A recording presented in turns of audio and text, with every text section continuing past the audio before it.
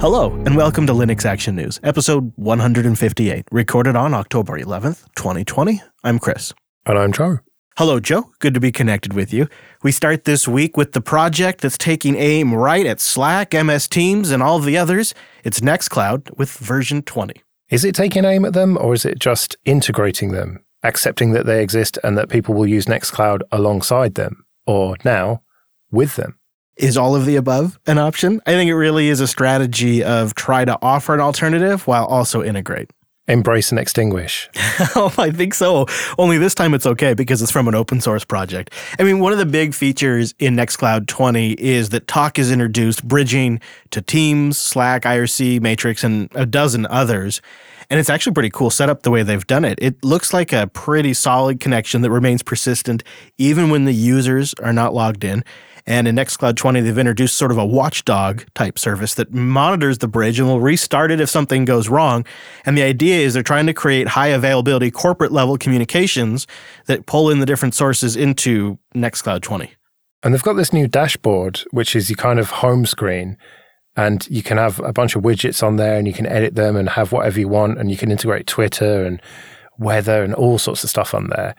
But I have to wonder, are they overcomplicating things? Yeah, I'm on the side of maybe it's too much, but I think the answer might be it depends on how you Nextcloud. I Nextcloud mostly for file sync, but I think there are a good portion in our community that use Nextcloud for calendar and contact management. And I know even some of our friends use it for project management, like Kanban style project management and whatnot. And so if I kind of had a wide range of uses for Nextcloud, I could see the use of having a heads-up dashboard. For me, it feels like something I have to get rid of to get to what I want to use Nextcloud for. It's, if you haven't seen the screenshots yet, and we do have a link at linuxactionnews.com/158. But if you look at the screenshot of it, you'll see a card-style dashboard with a big cloudy background. It says good evening. It has the weather, the time, and then 4 columns that give you a heads up of your recent mentions, your upcoming events, your recommended files, all kinds of different things. You can customize it. It's nice. It's a screen that in theory could get you right at some of this stuff. That's great. But for me, I just want to get to my team folder where I'm working on a project with everybody here on the team, and I just got to click right past it. I got a hot tip though, Joe. You can just bookmark the URLs in your browser, like even several directories deep, and you can jump right to it, and you can bypass this dashboard. Yeah, well, I didn't even know about the dashboard until I read about it, because that's exactly what I've done. I've got a bookmark for the raw folder where we put the flags. And so I had to actively seek this dashboard out. Yeah, I would maybe use it too. So say I used all the things, like I pulled in everything like my Slack and my Matrix messages into Nextcloud. And then I wanted a really rad dynamic start page that every time I opened my browser, it just loaded. I mean, maybe I could see the use for it. But at this point in time, I don't think it's not really a business priority to change our productivity workflow. It just isn't going to migrate into Nextcloud at this point in time. I don't know. Maybe people that are starting fresh today would use that? Maybe. And it's interesting that in the post about this, they say that it'll be there for you when you start your day. They are trying to make this your homepage almost, like that you will bookmark that and set that as default. And it's the first thing you're going to look at, and you'll get all your notifications and everything in one place, which does kind of make sense for enterprise if you built everything around that. But if you haven't already, are you going to switch to it? That's what they're trying to convince people. And I don't think I am quite convinced. It reminds me of the Outlook Today screen back from my old days at corporate offices where we'd have Outlook. That you had this main screen in some versions of Outlook that would have all of your tasks and your messages and your calendar and your contact information. This feels like a more modern version of this that just plays with more sources. But Nextcloud 20 itself, we've upgraded 2 servers here at Jupiter Broadcasting. We went pretty in-depth in that process in a recent episode of Linux Unplugged. And in that episode 374, we outlined what we think is a really rock-solid, enterprise-grade, bulletproof Nextcloud setup. And we took it through 3 different upgrade processes to bring it up to 20 and reflect on what we did right and what we had to tweak for our hosted Nextcloud setup, which is both on-premises and on cloud. And I don't know, if you're thinking about Nextcloud, you haven't pulled the trigger yet, check out Linux Unplugged, linuxunplugged.com/374, because I've been using our current setup for a year. We all have as a team. And I'm really happy with it. We just had to make some changes to make it a little more cost efficient, and we update everyone in that episode. And what my takeaway is for a small team at least, it is production grade. It stood the test of time. It's performed pretty solid after we made initial adjustments in how we use it. And this was really our exit point where we considered a different sync solution, and we're sticking with it. Your setup there sounds an awful lot like hybrid cloud to me, something that IBM's going to bet the farm on. Yeah, at least what's going to be left of the farm. This week, IBM announced they're splitting into 2 companies by the end of 2021.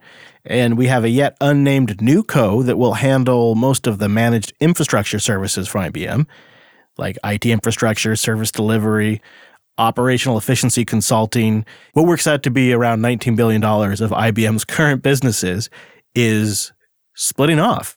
And the $59 billion worth that's going to be left is hybrid cloud and AI.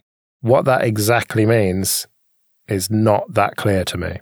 What's also kind of strange about this, Joe, when you look at it, is what will end up happening is NewCo, for lack of a better name, will just end up having IBM as their largest client. Well, it's quite clear that there's going to be a continued business relationship between them. They're going to be working together quite a lot, even if it's not as part of the same official company. And if it isn't clear, Red Hat will remain with the IBM side of the split. They're basically key to the hybrid cloud strategy. I mean, what is IBM's cloud play here? Well, they don't really have one. I mean, claiming that they're going to make cloud services the future of their business, well, the only real cloud presence I can see that they have, by any public measure, is the deployment of Red Hat Enterprise Linux itself. It's not like they have an AWS or Azure equivalent. They're not even like 5th or 6th tier, right? Oracle has more of a public cloud play here than IBM does.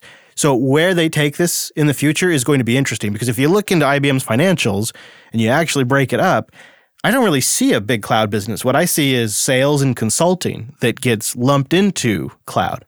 So where the future is for them, I'm not sure, but it's obvious that Red Hat is going to be a key strategy. And now that IBM's splitting up and that what remains is becoming a little leaner and meaner, it kind of means Red Hat all of a sudden just became a bigger fish in that pond. Well, it was Arvind Krishna, who's now the CEO of IBM, who was instrumental in the purchase of Red Hat. So it's not a huge surprise that he's really pushing Red Hat to the forefront of what they want to do as a business.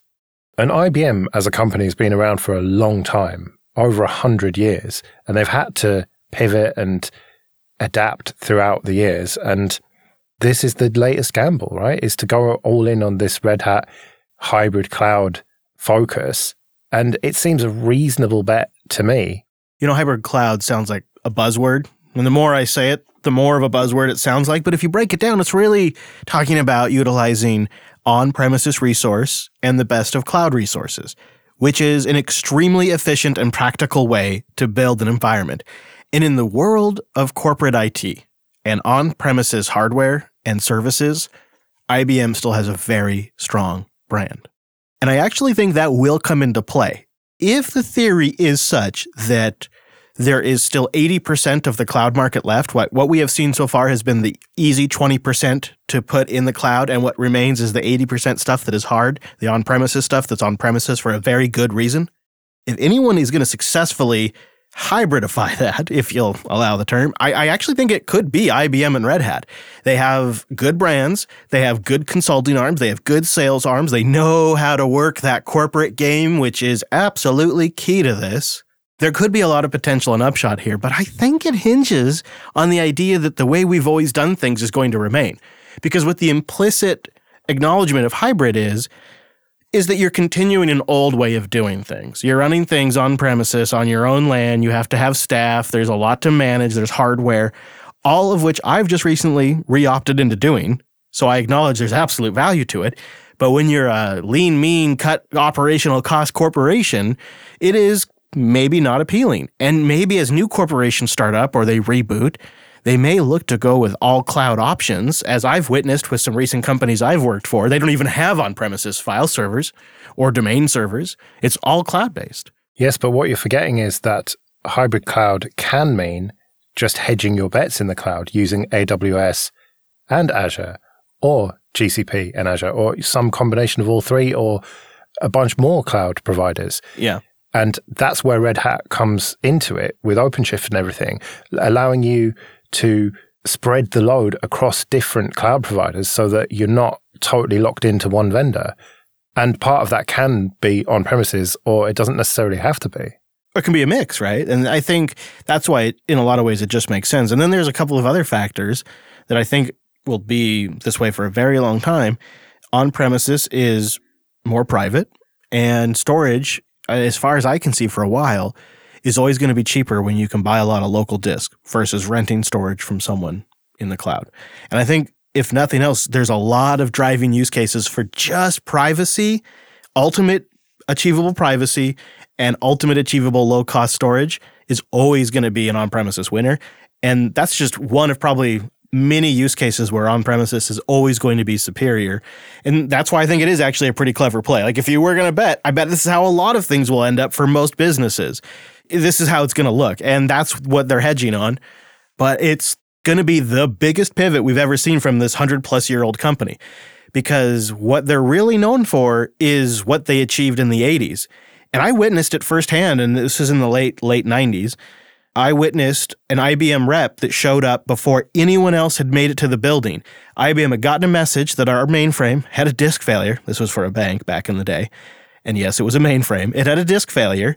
And IBM was alerted, and they dispatched a service tech with a new disk in his briefcase before anyone had even arrived at the building. And I got there before the sun came up.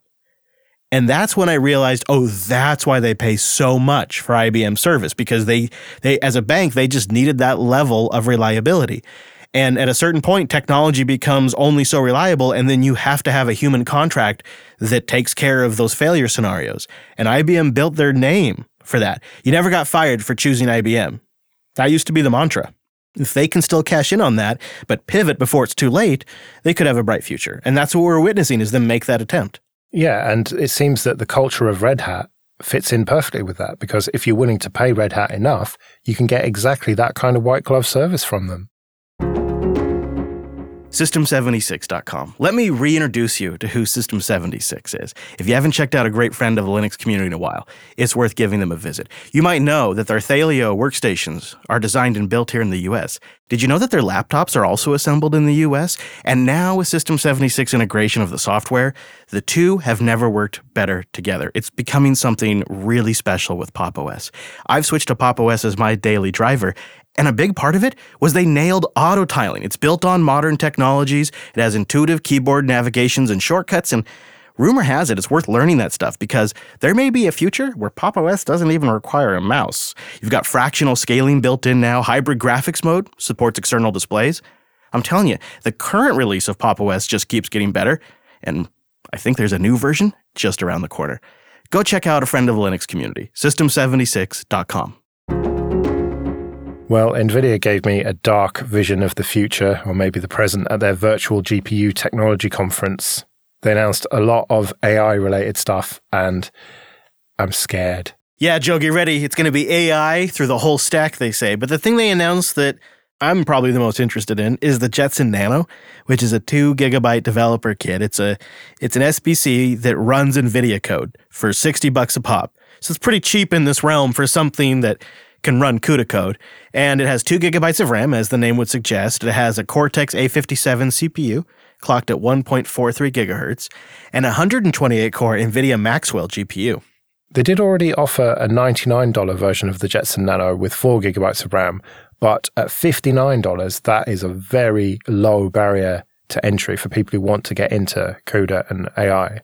The stuff they talked about, though, that sounds like a really interesting future is using AI to analyze a face and then stream essentially a digital render of that face at significantly less bandwidth. I find that kind of thing fascinating, because it means potentially you would be a puppet master without having to do anything. Your face is just being tracked by the computer, and then an avatar that looks a lot like you, but maybe like an avatar with skin smoothing effect turned on, like a camera filter effect. It looks like that, basically. And the bandwidth savings is pretty significant, where something might take almost 100K a frame to do a video conversation. An AI version, that data, just the points of what to move in the other end of the software, that can be less than a kilobyte a frame. Yeah, and all they need to do is send one frame first as a keyframe, as a reference point for your face, and then they just animate it with this data. That is just freaky to me. It's just, I don't like it one bit. I've also heard some discussion of some kind of machine learning or intelligence that's in the network card itself and dealing with packet loss and retransmits in an intelligent way. And then, of course, there's something on the other end that's also intelligent. Imagine that, the computer making decisions on how to better network. I don't know if it's possible, but these are the kind of conversations they're having. And this is the use case, is you build it in at the chip level at all levels. Of course, NVIDIA is going to make that case because they sell the chip for that. I think the freakiest demo that they showed was the axis fixing. So if you're looking off to the side in your video call, it can automatically make it look as if you're looking right down the barrel of the camera. I just don't understand how that's even possible, and I don't like it. Again, it's just too creepy and too much like a dystopian movie from the 80s. Apple was working on that for FaceTime, and then they axed it. But they had that as a beta feature at one point where it would correct your eye gaze. So that way it didn't look like you're looking at the camera. Or that way when you're looking at yourself, it looks like you're looking at the camera is actually the way to put it. Well, yeah, but it just seems too open to abuse to me with deep fakes and everything. And what's the future of this going to look like? Instead of just getting phishing emails or texts, you're potentially going to get something that looks like one of your relatives on a video call, and they'll deep fake the voice and more easily deep fake the face now. I just don't like where this is going. It is a weird line where it becomes all of a sudden very artificial. When it's the gaze, that's one thing. Okay, now it looks like you're looking at the camera. Okay, so that's an improvement. But when it's essentially an entire 3D representation of your face and what's on the other side is a rendered avatar modeled on your face, that's a different game. But you can imagine how much easier it is to transmit that kind of data. If we could switch to that kind of system, how else are you gonna communicate with people in real time on Mars? We got to start somewhere. Think about it. Like, it really opens up the possibilities if you can start transmitting 3D representations of people instead of their actual image, which has to be sent as close to 30 frames per second as possible. It's just super inefficient. I'm afraid not even this technology is going to make real-time communication with Mars possible. It's just too far away, unless they can somehow make the data travel faster than light, which seems pretty unlikely to me. Oh, I've got the solution. I'm sure NVIDIA will have a chip one day that does quantum bit flipping. So you'll have a chip, two identical chips, and they will instantly flip bits at the same time. And problem solved. Somebody just has to get working on it. Should be easy. Yeah, I'm sure we'll be talking about that this time next year. In an even nearer future, Firefox may soon display sponsored top sites on the new tab page. This came to light from a bug report where essentially someone was asking for the ability to turn this off. So it may not come to pass, but I think it is reasonably likely that it will happen because Mozilla needs to make some revenue from Firefox, and this seems like a reasonable way to do it to me. Right. And unfortunately, because this is the result of bug spelunking, which is great and a totally reasonable way to get news from open source, it's something we do from time to time. It's not an announcement from Mozilla, and it's not with a rollout plan. All of that may be forthcoming yet. You could kind of guess they'll probably do some sort of staggered rollout in the United States, like they do with most of these kinds of new features, and it appears they'll likely have a way to turn this off. Yeah, but here's the idea, is Mozilla's run trials. They have an idea of the views that this gets, the kind of earnings this gets, and it seems like the new tab page was built with this in mind, and then they'd kind of walked it back, and now this is kind of coming back to that original idea that I think inspired the creation of the new tab page that we have today. My question to you is, as a dedicated Firefox user, does this bother you at all? Well, no, because I disabled this when it first arrived, and any new installation, I disable it. I just want a blank tab or just go to Google or whatever for my homepage. Right. Blast that tab open as fast as possible. For those of you listening, this is the Firefox Home content section where you can turn off individual aspects of that new tab page. This doesn't sit well with me, honestly. But the reason why this doesn't sit well with me is because I have come of the belief that if Mozilla had managed this better, they wouldn't be in this position. And they essentially ceded a winning position to Google, who has an obvious interest in the browser market, and they were ineffectual in combating it. And now they're in a pretty bad financial state, and as a result, they have to monetize the new tab page, which honestly is not going to reflect well when people compare these browsers now. They'll look at all of the free browsers on the market, and Firefox will be known as the one with built-in ads, I worry. And it seems like that could do more damage to their brand, especially since they try to have a pro-consumer, pro-privacy, non-tracking support brand. It's like kind of a conflict with that. So it's a really tricky spot for them, but I also understand and appreciate this position they're in. They need to make money somehow. What else can they do? They've tried with services, and that doesn't seem to be going brilliantly so far. Yeah. And they still have the Google money coming in for now. But what else can they do apart from try stuff like this? I do take your point that it's not a great look for people's first experience of the browser. And it may make them think, oh, no, I'm not using this. I'll just stick to Chrome, thank you very much, or Edge or whatever. But I just don't see a clear alternative path to revenue for them, unless they just become super niche and start charging people to use it. But that doesn't seem sustainable because people don't want to pay for a browser. I completely agree. It's really an unfortunate position. It's really telling, Joe, that in 2020 and 2019, where we have seen so many independent development shops and other places switch over to subscription revenue versus one-time sale or advertisements, that Mozilla couldn't execute on that. And I don't really understand why, because it seems like they were in a unique position to do this. But now we're at the point we are at, and this is what's left. I think I trust Mozilla to manage the privacy aspect of these new tab ads.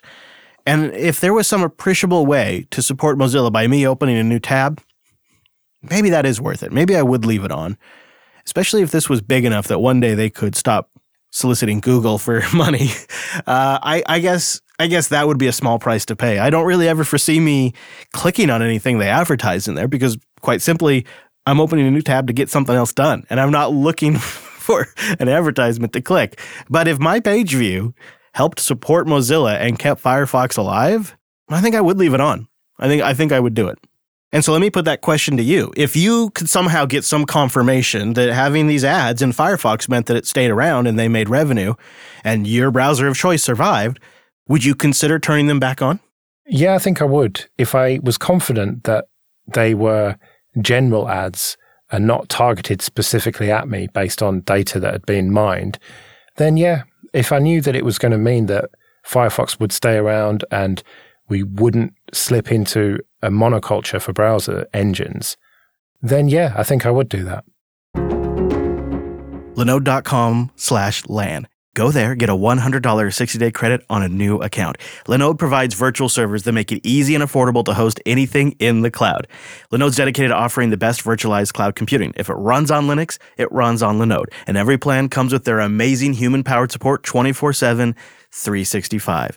I use Linode for a game server I recently set up for my kids, but also it runs the backend infrastructure for Jupiter Broadcasting. For your business or for your personal use, check out Linode. They have 11 data centers worldwide, enterprise-grade hardware, and a next-generation network. Check them out with plans starting as low as $5 a month and a $100 60-day credit on new accounts when you go to linode.com/LAN. If you want to train, you want to support, you want to host, they've got something for you. With dedicated CPU, GPU, or even just $5 a month shared plans, you'll find something, and that $100 will take you far. Go check out my hosting provider, linode.com/LAN.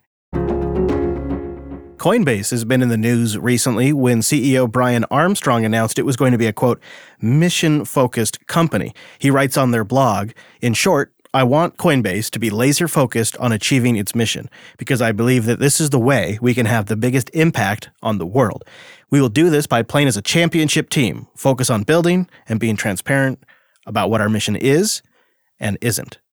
And 2020 has had no lack of things for companies to comment on, from wildfires to the political events we're currently living through the middle of and a pandemic. And you've seen different companies kind of line up differently around this issue. And in a way here, Joe, I think you see Coinbase as a bit of an experiment, saying, we're going to stick to the core mission and not really comment on things outside of that. Yeah, they're not going to have any sort of political agenda beyond pushing cryptocurrencies, which is somewhat political in of itself, but they're not going to get involved in anything else political. They're going to be apolitical as an organization. And what Brian has said to his staff is, if you don't like that, then you can leave.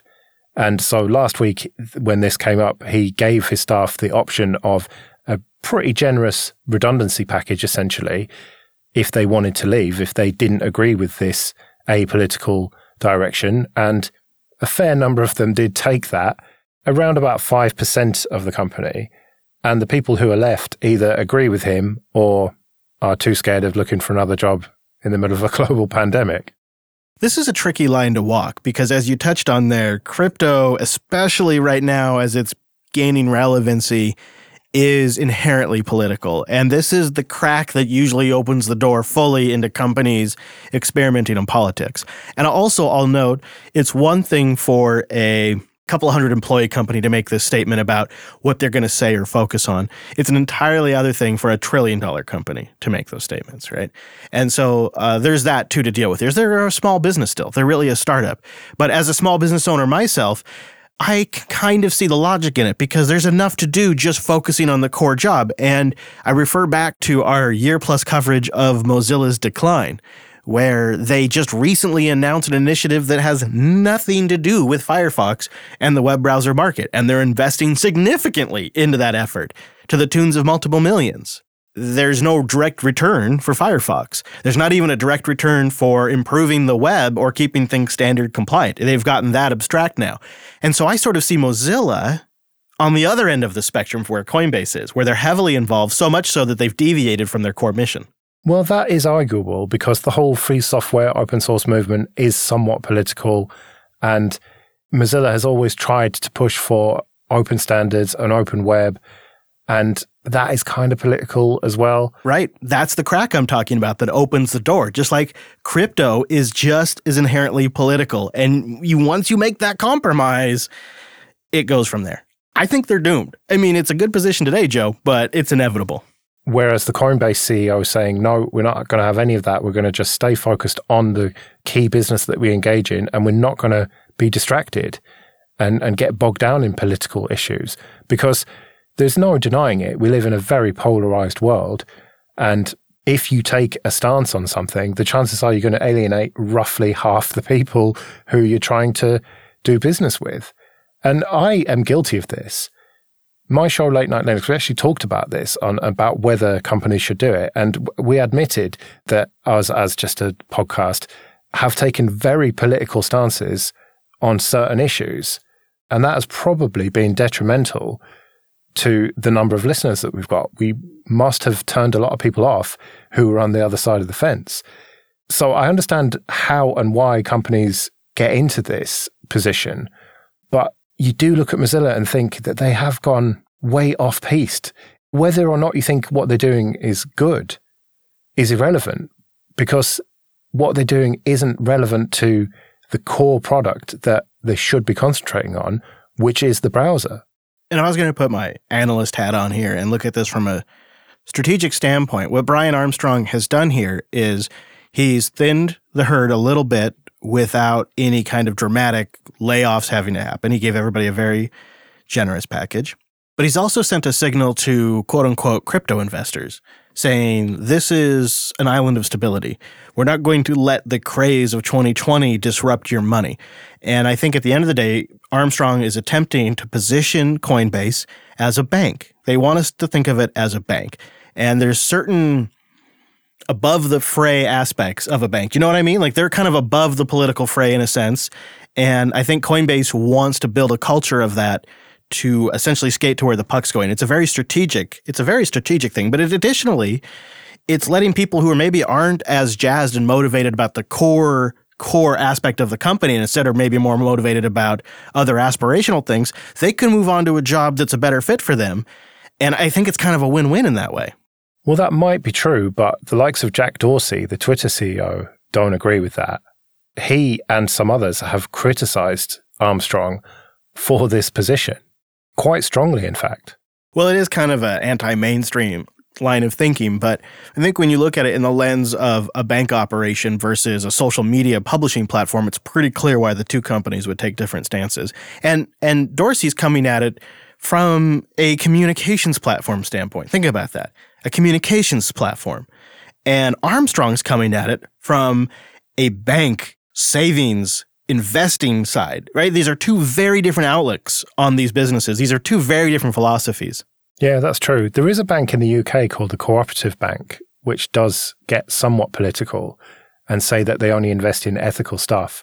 But then when you dig into it, they say stuff like, we won't provide banking services to any business, organization, or government that manufactures indiscriminate weapons, e.g. cluster bombs and stuff. But they don't mention anything about companies that manufacture irregular weapons. So weapons are okay, just not mines.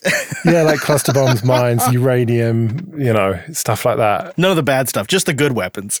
Yeah. So there are some examples of banks, but yeah, I know what you mean. Generally speaking, banks are pretty apolitical. So it does seem like a reasonable direction for Coinbase to go in. Yeah, it just shows you the state of 2020, though, because even making that statement is controversial. Saying that you're going to just take an even-keeled, focused approach is a controversial thing to say. Yeah. And thinking about Mozilla, I don't think they could do anything like this. They just wouldn't get away with it, would they? They have to be political now. They've set their stall out that they are political in various ways, and you either like it or you don't. Well, like I always say, and you guys know it, we'll keep an eye on this and everything else going on in the world of Linux. Check out linuxactionnews.com/subscribe for all the ways to get new episodes. And linuxactionnews.com/contact for ways to get in touch with us. If you enjoy multiple Jupiter Broadcasting shows, I have a pro tip for you. We have an all Jupiter Broadcasting's show feed. You can find it in your podcast catcher or linked on our website. Get all the shows in one feed. We'll be back next Monday with our weekly take on the latest Linux and open source news. You can find me at chrislast.com. And check out my shows Late Night Linux and 2.5 Admins. Thanks for joining us, and we'll see you next week. See you later.